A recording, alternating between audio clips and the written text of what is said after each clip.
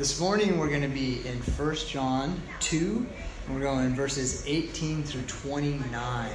We're in 1 John and just really digging into this letter that John wrote to just a range of churches. He didn't have a specific church in mind. It was just this letter written to go out to share his wisdom with the next generation. And we're seeing some themes kind of emerge from this letter, from this book that we're studying. And some of those themes are joy. John writes that our joy may be complete. That's why one of the reasons he's writing this book is so that we can understand that we can have complete joy. Another common theme in this book is the word abiding, or to abide. And so we've talked about how that means to live with or to fellowship with. This deep sense of fellowship we can have with God through Jesus Christ. It's just amazing. And as John is writing this, he's describing this life we can live as Christians as we have been set free from sin and death by the blood of Jesus. We can be set free to live a life that's different from our former life. And that's really what John is trying to point to. He's trying to say, look, your life should be different with Jesus than it was without Jesus. There should be a marked difference in how you live, how you act, how you respond to people. And so he's really talking about fellowship with God, but also fellowship with each other, and how we're to live this out. And this morning, we're going to see an attack on that fellowship. We're going to see him warn us. This is kind of a shift in subject matter as John goes from talking about all the things we are and how we access this joy and this peace and this abiding with Jesus, to then warning us of some things that steal that. Last week we talked about the world and how the world system and influence can steal that fellowship and that joy that we have with God away from us if we let the world influence our behavior, our priorities, our morals, anything really. If we're focusing on the world, it takes that joy away from us and that fellowship that's so needed in our relationship with Jesus. And so this morning we're going to see another thing that attacks that fellowship, attacks that joy. And as we open verse 18, we're also going to see some promises that emerge from this warning. John's going to warn us, but like a good teacher, he's not just going to leave us with the warning. He's going to go, okay, here's the warning.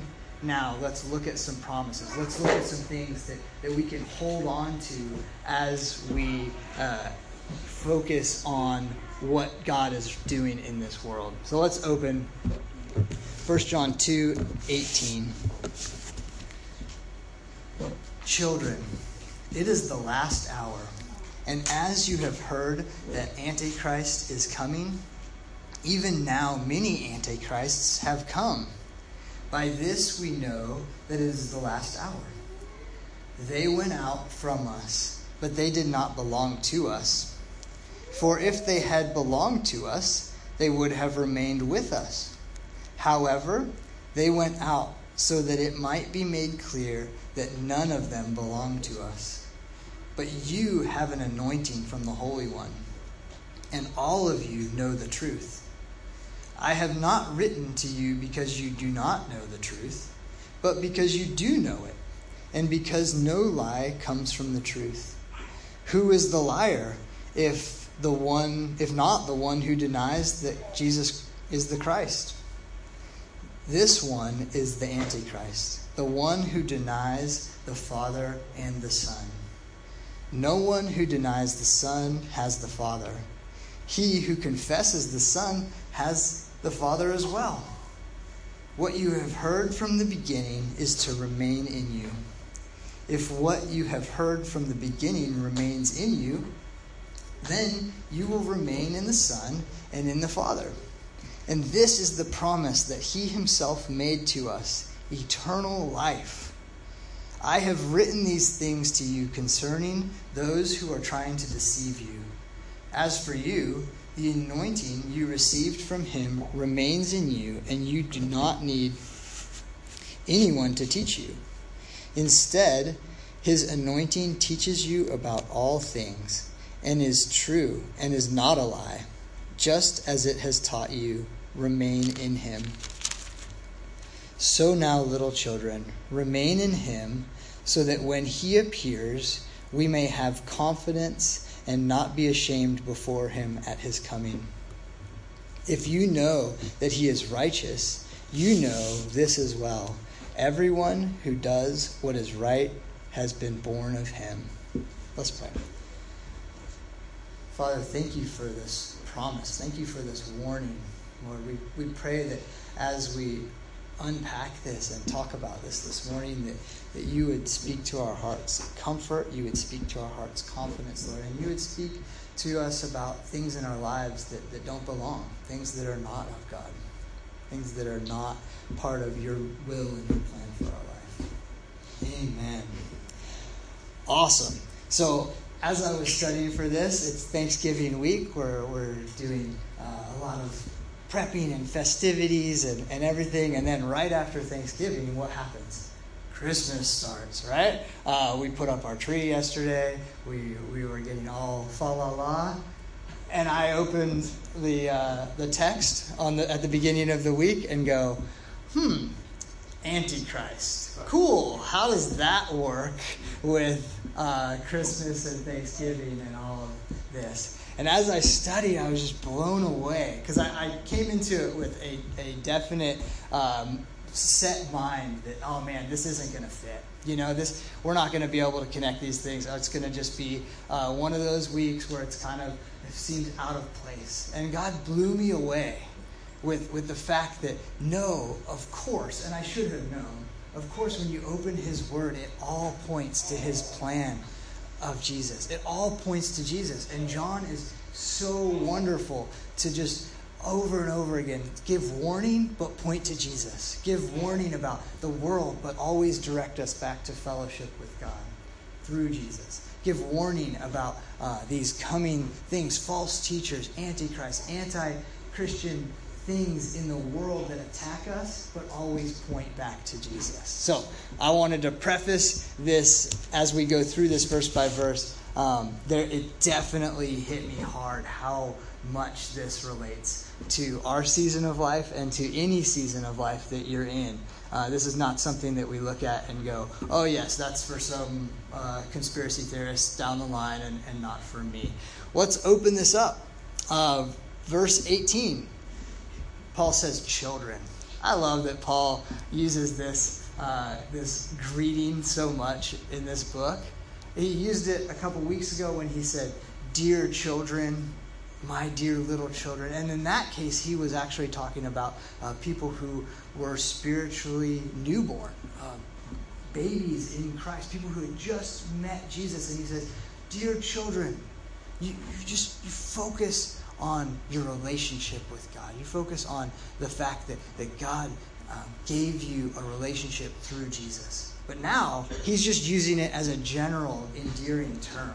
And John came so far because in previous years in John's life, we know one example, they go to a Samaritan town, the disciples are out preaching, Jesus sends them out, hey, go preach the good news, the kingdom of God is at hand, preach it to this Samaritan town. And the Samaritan town rejects that message, right? And John and James, they come back and they're like, hey, Jesus, that town totally didn't accept you. Let's bring down fire and take them out. That was John's heart. He was like, if they don't accept Jesus, if they don't follow what I say, just take them out. Right? And now John is writing to an area in Asia Minor, mostly Gentile. Right? There were some Jews there, but mostly Gentile. Samaritans were hated by Jews so much because they weren't purebred Jews. They didn't follow the lineage of all the way back to Abraham, the way that the pure Jews felt like they should have. Right now he's writing to Gentiles, non-Jews, saying, dear children, I love you guys. This is awesome. I'm encouraging you. And this is what he says. It is the last hour. He says, and as you have heard that Antichrist is coming. John is waiting with bated breath for Jesus to come back. He says it's the last hour. Now, how could he say that? That was 2,000 years ago. Right? How could it be the last hour if that was 2,000 years ago and Jesus hasn't come back? He lived with anticipation for the coming of Jesus. And what did Jesus had told them? I'm coming back. Get busy while I'm gone, but I'm coming back. It was a promise that they had heard. And so he says, it's the last hour. I see that Jesus, things he promised are happening. And it's the last hour. He waited every moment for Jesus to come back. And his life reflected that. And so that's going to be one of the themes that we see this morning as John calls us to do the same. We know that every minute is 1 minute closer to the return of Jesus. We don't know when he's coming. He said, you won't know. I'm going to show up, and no one will know. He gave us some markers to see in Scripture, to see when the timing is coming. And John was seeing some of those markers and going, man, it's almost here. Dear children, the last hour is here. And one of the things that he saw that was happening in the world was that there was a attitude that was prevalent in the church and outside of the church of anti-Christ behavior. Behavior and teaching that was against what Christ had said. So he says, you have heard that the Antichrist is coming. That's another thing. He says, the Antichrist is coming. The Antichrist that is talked about in Revelation. John is the only one that uses that phrase, Antichrist. But all throughout Scripture, there's different descriptions of this person or system of living and believing that is pointed to. Daniel calls him the little horn. He also calls him the king of fierce countenance. We see in John that he comes in his own name. Paul in 2 Thessalonians calls him the son of perdition or the man of sin. So we know that there is someone coming that will bring this antichrist behavior. But then John says he's not the only one. He says, even now many antichrists have come. By this we know that it is the last hour. What is John talking about? We've all heard of the Antichrist, right? We've all heard of, and it's like we see movies and it's played up as this like evil person with 666 tattooed on their forehead and all that, and which is not biblical. We see that the Antichrist will come and woo a lot of people to him. He's not going to be someone with horns and a pitchfork. He's going to be someone who looks really, really, really good, like makes a lot of sense, like brings world peace, all this stuff, right? But what we see is that John says many antichrists have come. John's warning here is that there are people and false teachers that come in that have this antichrist attitude. And anti for us means opposite, right? But in Latin, it could mean opposite or it could mean instead of Christ. I think that gives us a better, maybe a more clear understanding of what John's talking about. There were people in his midst that were part of the church that were coming up and offering ways of living that were instead of Jesus. Antichrist. There were people for sure coming up offering contrary ideas to the teachings of Jesus. But there were also people that were coming up and saying, oh, no, that way of living is fine, but let me offer you another better solution to salvation, another better way to live that cuts Jesus out, because Jesus desires your all, right? Desires you to admit that you're wrong and lay down your life and daily be crucified with Christ. And that's hard. So I'm going to offer you something different that's easier maybe, or more easy to digest, more easy to understand, more easy to live out. And John was saying, I do that every Sunday. John was saying that kind of teaching is dangerous. That kind of teaching is anti-Christ. John is warning his little children who are under him in way of discipleship to watch out for that kind of teaching. Watch out for these people. We know that this time of year we're looking towards Christmas and the coming of Jesus, and I think the second coming of Jesus, it unfortunately in our culture gets a lot of kind of jokes made about it, or people kind of veer away from it because it's like, oh man, there's a lot of prophecy, a lot to sort through, and some people really get excited and dig into it, and then other people get really turned off by it. But it's really interesting that this time of year we're celebrating the coming of Jesus at Christmas, right? And we know that Jesus was a historical person. And we know that he came. We know so much about his life. He was born in a manger, lived 33 years on this earth, had disciples, taught, walked this earth. We know that, right?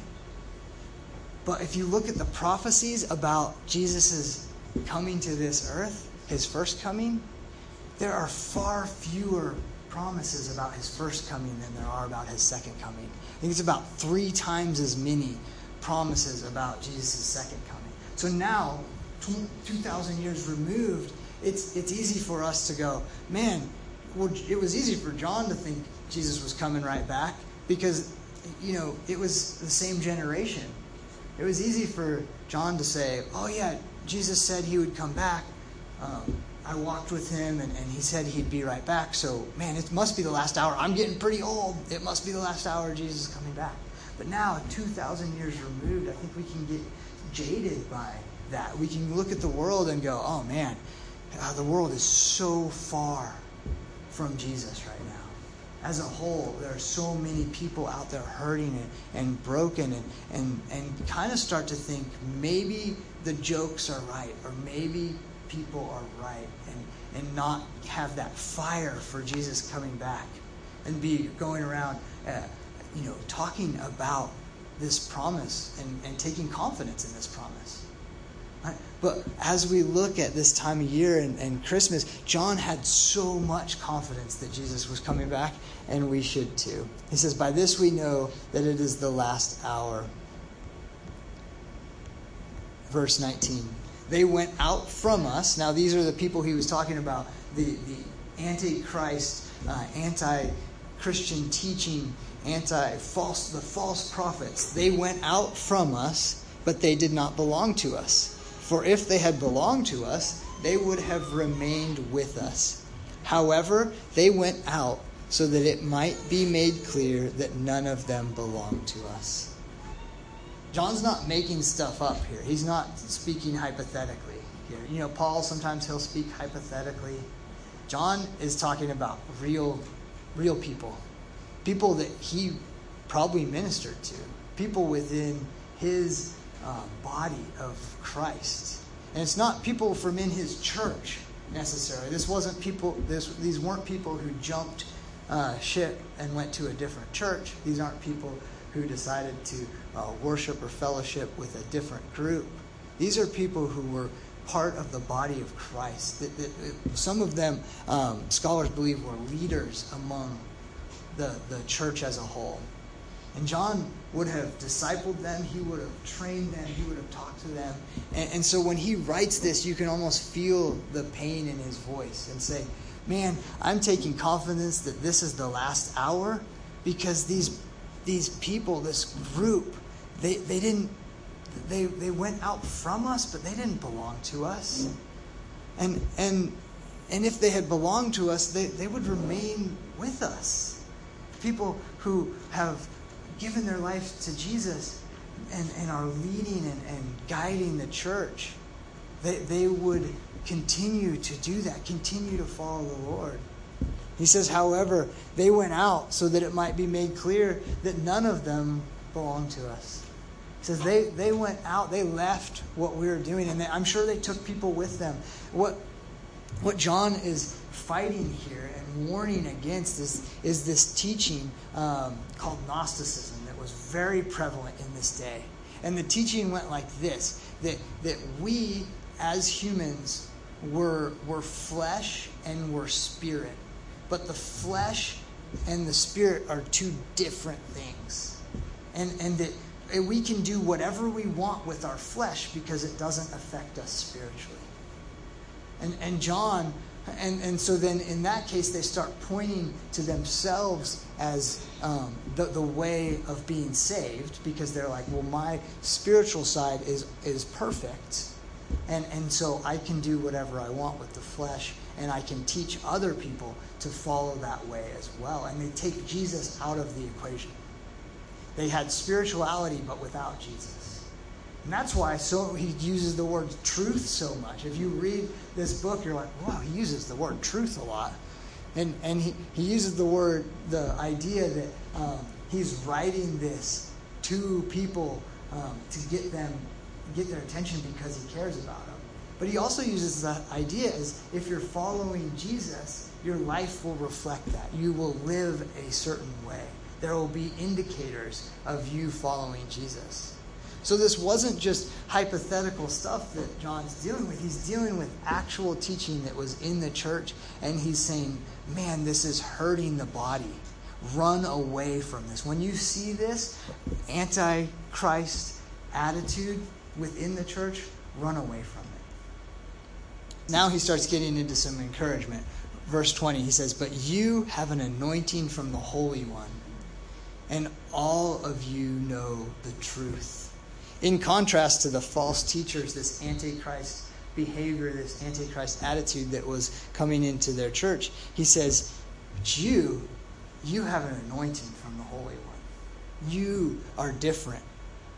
And how are they different? What is he talking about here? What is this anointing? This anointing is referring to the Spirit of God being poured out on our lives.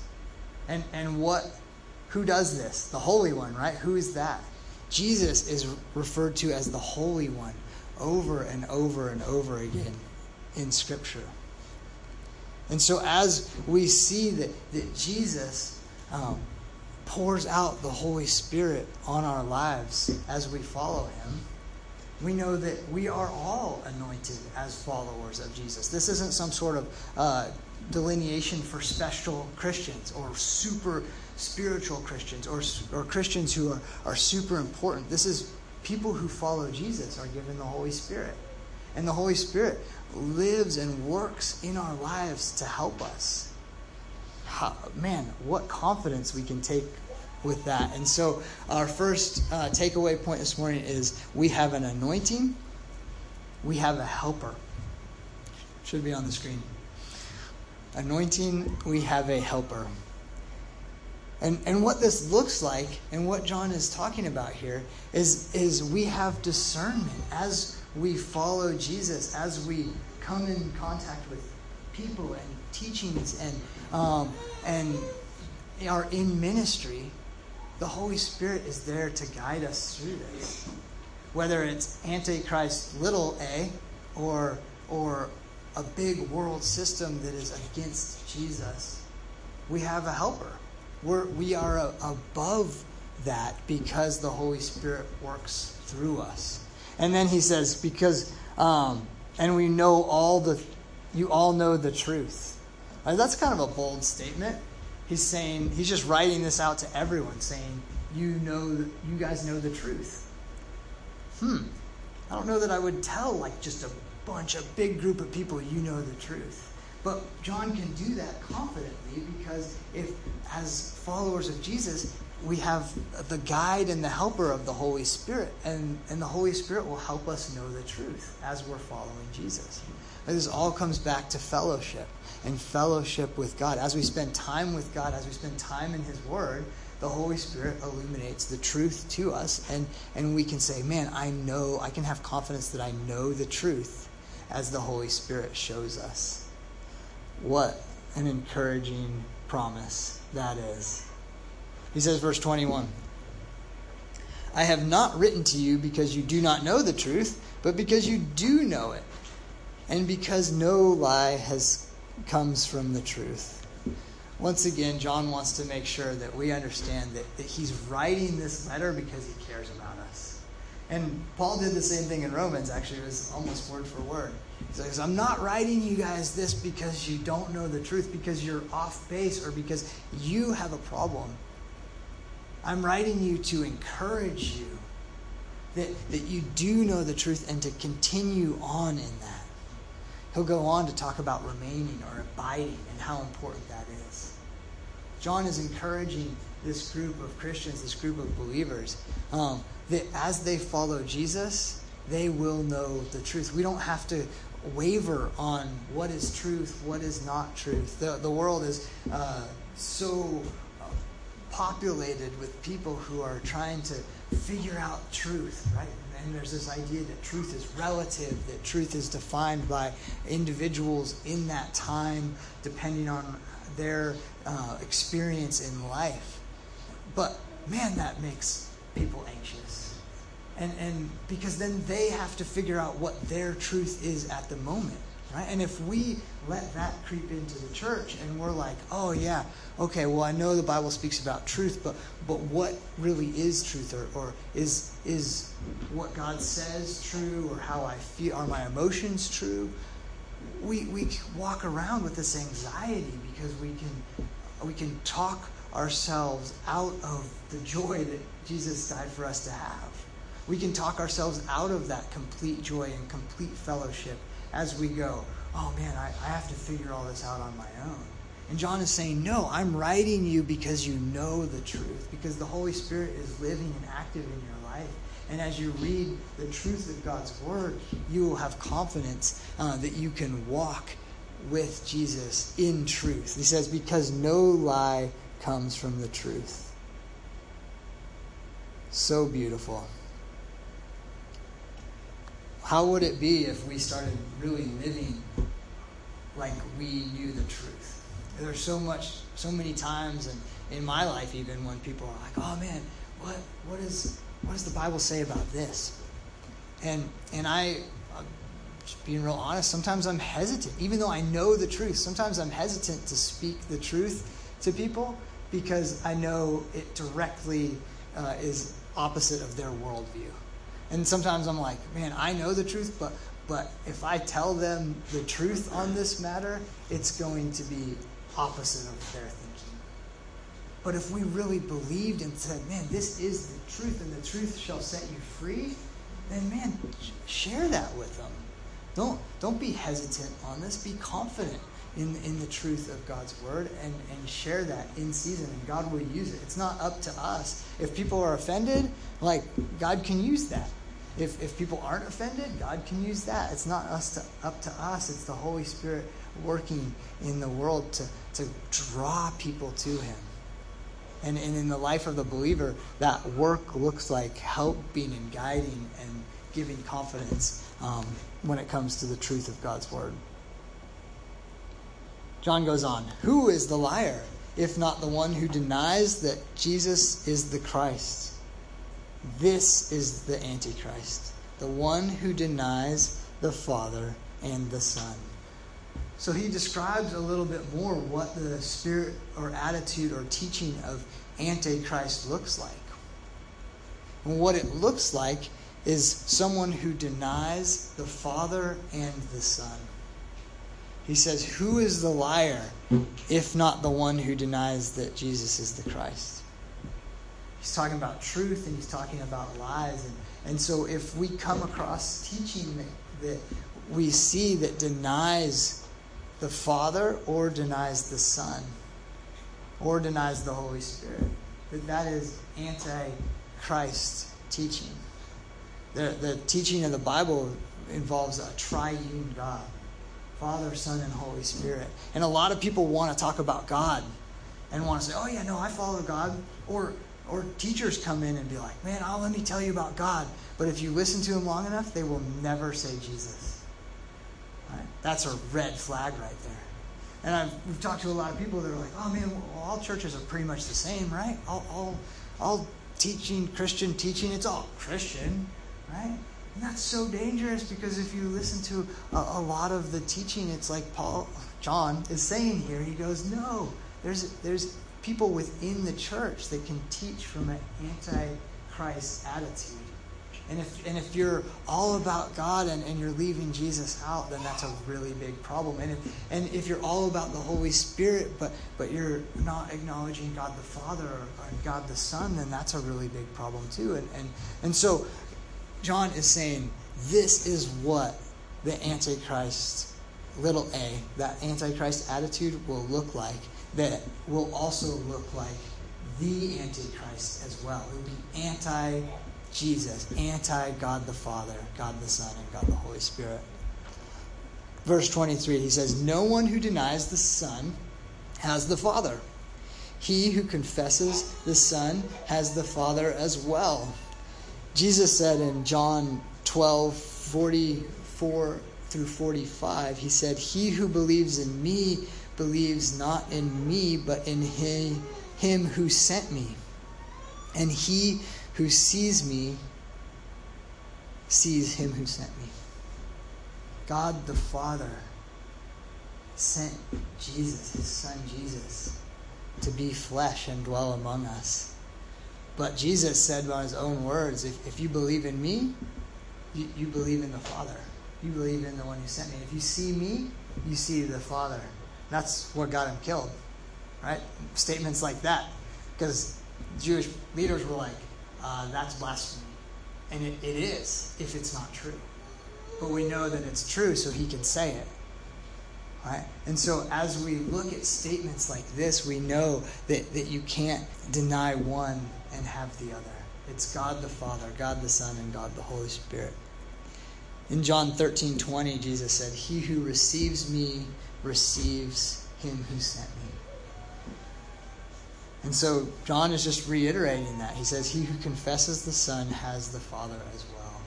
These are the tests that we go through as we look at teaching and whether it's false or true, but these are also things we can look at in our own life.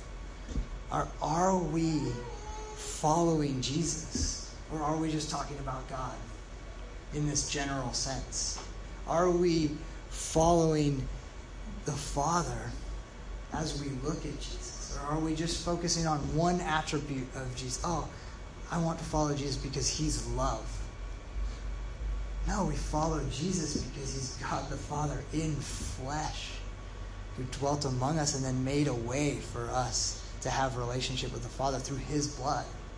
It's the whole package. It's not just little pieces of it. And it's real easy for in our lives to creep in and just have one little piece. I had a friend who had a rough experience with the church and got burned, and he came out of it just being like, I'm going to just focus on God. I can't even think about the Holy Spirit and Jesus because I'm so burned, and I was just so sad for him. And as he went along, his sort of faith turned into this just broad thing of just God in general. You know? And as we look at our own lives, we can see these ideas start to creep in where sometimes we're like, man, I just want to take a little bit of Scripture. I just like the parts about love, or I just like the parts about being a good person, or I don't like the parts about Antichrist. It's Christmas. We don't want to teach that, right? And so that's why I love that we teach verse by verse, because it forces us to do this and teach about all these things that the Bible has to offer and find the blessing in them, find the promise in them. But it's also easy to just look at how our emotions are driving us and just do what feels good in the moment with regard to the Bible and with regard to our relationship with Jesus. And what John is encouraging us to do is focus on the truth. Focus on God's Word. Focus on Jesus and God the Father and God the Holy Spirit. And to really have that relationship with all three, the triune God. Verse 24 marks a bit of a different subject matter. He says, what you have heard from the beginning is to remain in you. I've called this little section Fight for Fellowship. This is where the fight starts. We have an attack on fellowship that comes from this antichrist attitude, and this is where we turn around and fight. The New King James Version says of this verse, "Therefore, let that abide in you which you heard from the beginning. If what you heard from the beginning abides in you, you also will abide in the Father, or in the Son, and in the Father." There's that word abide. John loves this word. And I've honestly grown to love this word as well. We don't use it that much, but he's talking about living with and fellowshipping with. So he says, "Therefore, let that abide in you which you heard from the beginning." Our translation uses the word remain. It's the same thing, but we use the word like remain, like to stay with, or oh man, I'm going to remain happy even though things are going poorly, right? And what this word abide and the word remain in this context really means is that you stay living with, attached to, fellowshipping with. So it's a broader word.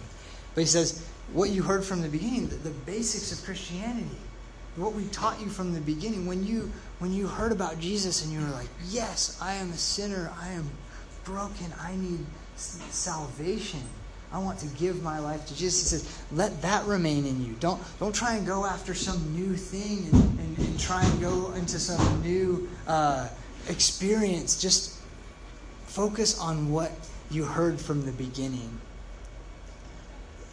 If what you have heard from the beginning remains in you, then you will remain in the Son and in the Father. If you focus on what the Bible says and the basics of Christianity, it's always going to point you back to Jesus and your relationship with God. It's not going to point you in all these different directions where anti-Christian behavior comes in. And it's funny because a lot of these false teachers that John was dealing with, they weren't using Scripture. They were using whatever people were feeling or how this idea of, man, what's best for me? And John says, if you focus on Scripture, you won't get blown off course. Our second takeaway is abide. We have a relationship. That's what John's talking about here. He's talking about the relationship we have with Jesus. And that relationship, as we read God's Word, the Holy Spirit helps us understand and points to the truth, but it's something that takes work. It's something that takes time. It's something that takes, just like we talked about, that relationship between a husband and wife takes effort. If I told you that the last time I talked to my wife was like on our wedding day, you would be like, I don't even know if you're married, right? And so if we look at our relationship with Jesus and we see that we are wavering or that we're having a hard time understanding between what's true and what's false, or not focusing on Jesus, or not being able to understand God the Father, we can look and say, oh man, abide in Him. Just hang out with Jesus. Spend time in prayer. Spend time in meditating on Scripture. Spend time with Him. And He will show you the truth in this way. And we will have confidence.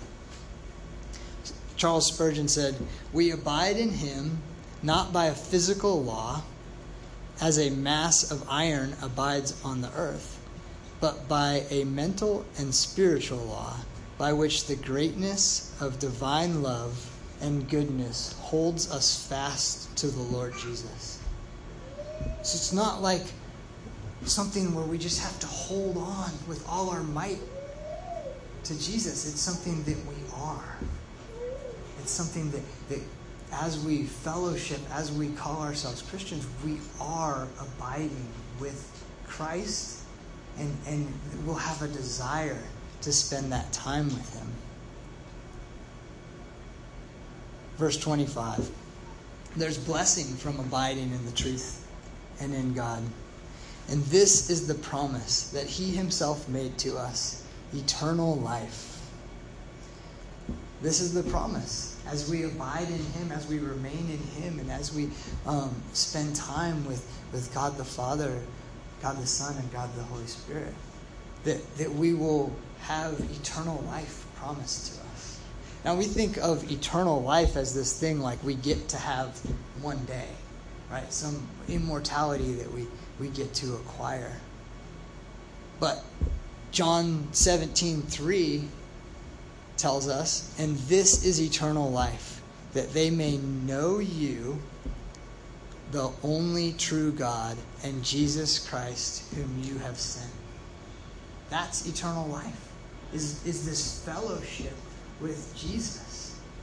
And we get to that promise of eternal life, that promise of a life that's different from what the world offers.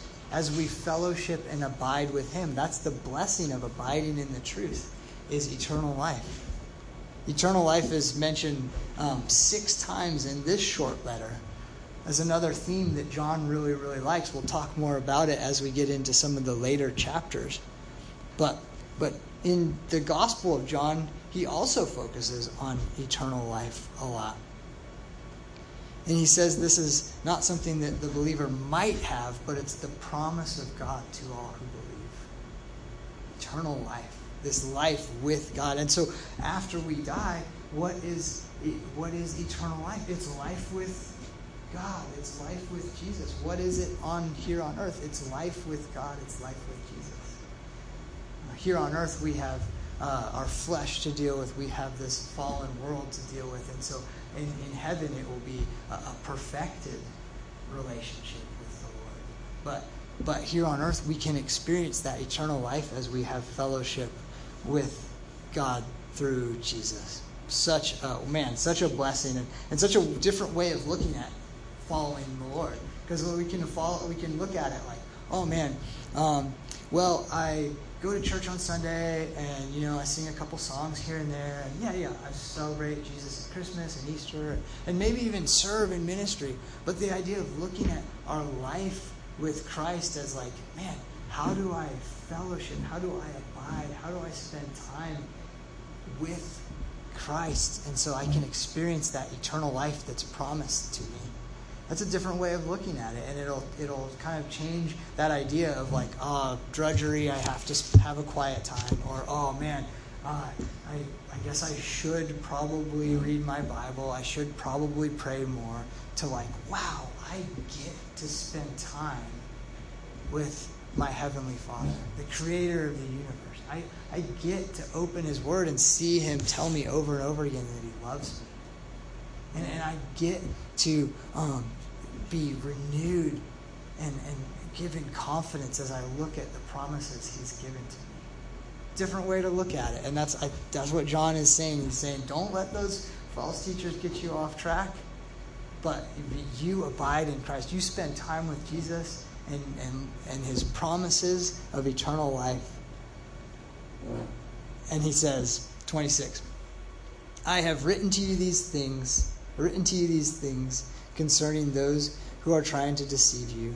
As for you, the anointing you received from him remains in you, and you do not need anyone to teach you.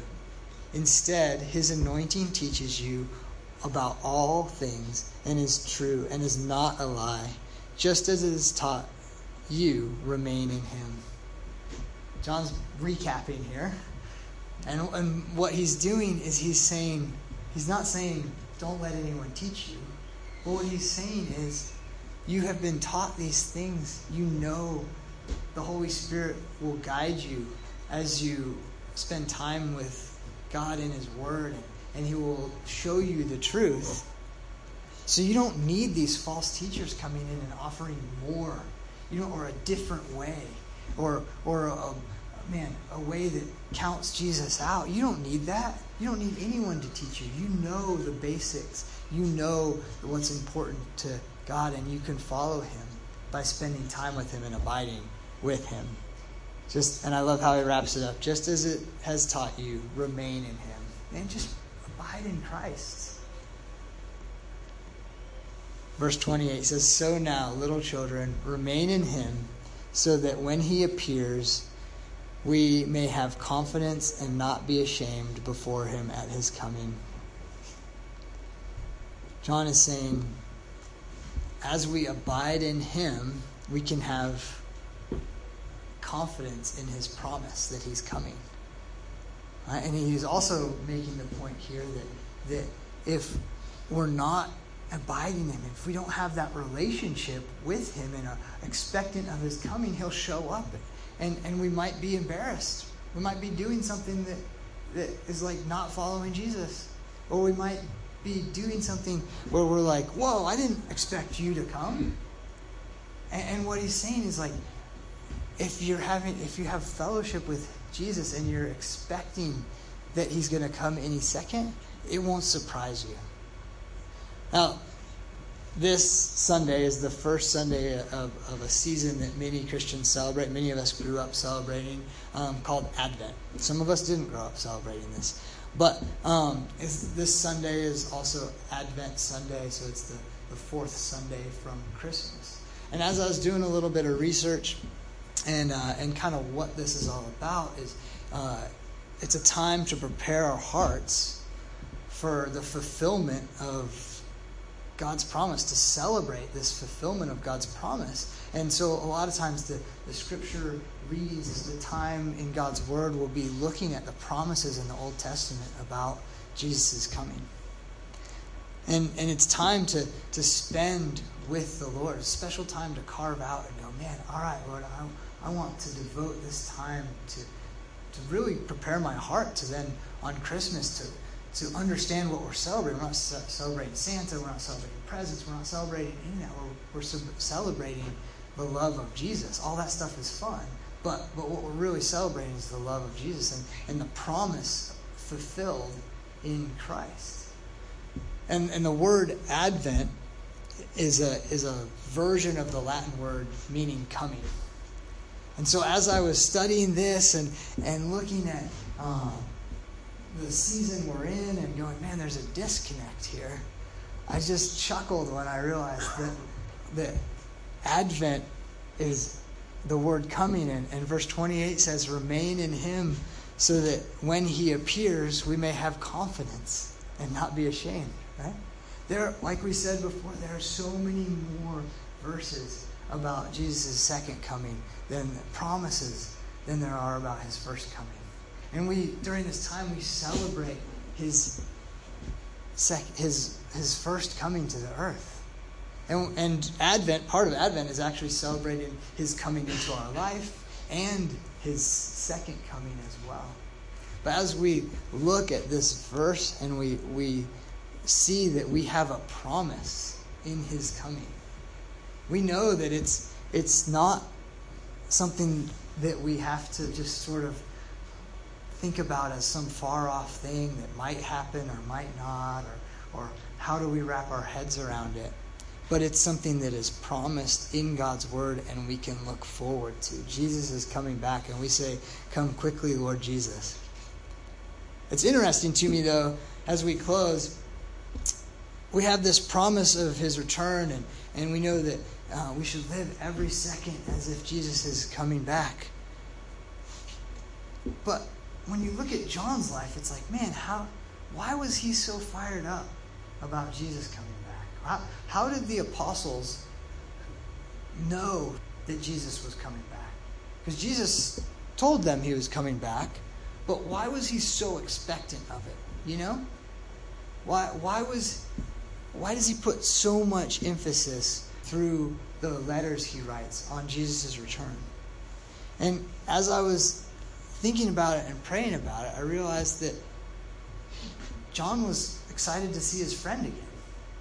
Right? Jesus walked with John. Like John had a relationship with Jesus, a physical relationship with Jesus. Like that time when John wanted to call down fire from heaven, he was speaking with Jesus. And Jesus just lovingly said, you guys don't get it. Right? And then he watched Jesus be crucified. He's the only one at the cross. And Jesus looked down and said, hey, take care of my mom when I'm gone. And Jesus, he could remember those times when Jesus healed people and took care of the sick and healed the broken, set the captives free. John could remember the time when John the Baptist sent his followers to Jesus and said, hey, did we follow the wrong guy? I'm in prison. I'm about to get executed. And did we follow the wrong person? And Jesus said, you tell John. You go back and tell John that the blind see, that the captive are set free, that the lame walk. Right? John had that time with Jesus. And so he wanted to see the Messiah again, but he just wanted to see his friend again. He was excited about seeing his friend again. Right?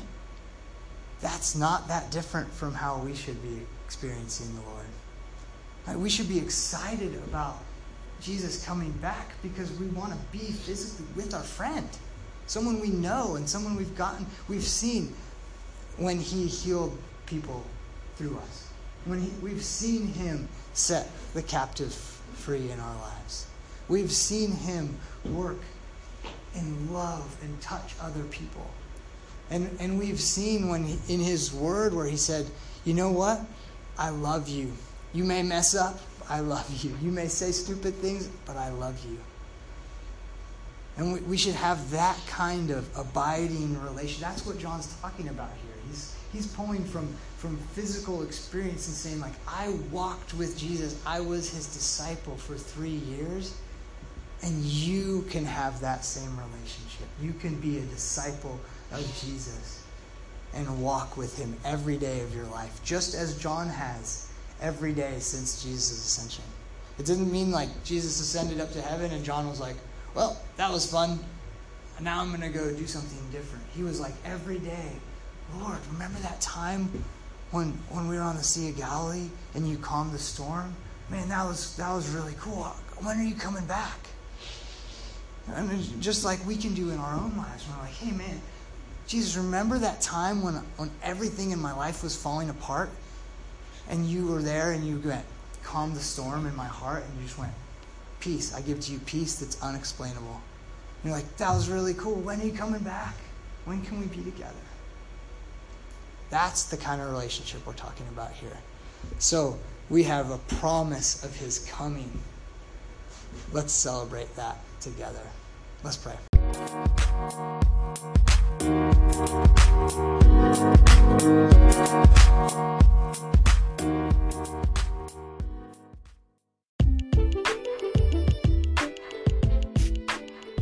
Thanks for listening to the Verse Church podcast. We're stoked that you joined us. We would like to invite you to join us live Sunday mornings at 10 a.m. For more information or to give to this ministry, visit www.verse.church. What's up, everyone? Thanks for tuning in to the Verse Church podcast. This is a message from our Sunday morning service recorded live in Kitty Hawk, North Carolina. Enjoy.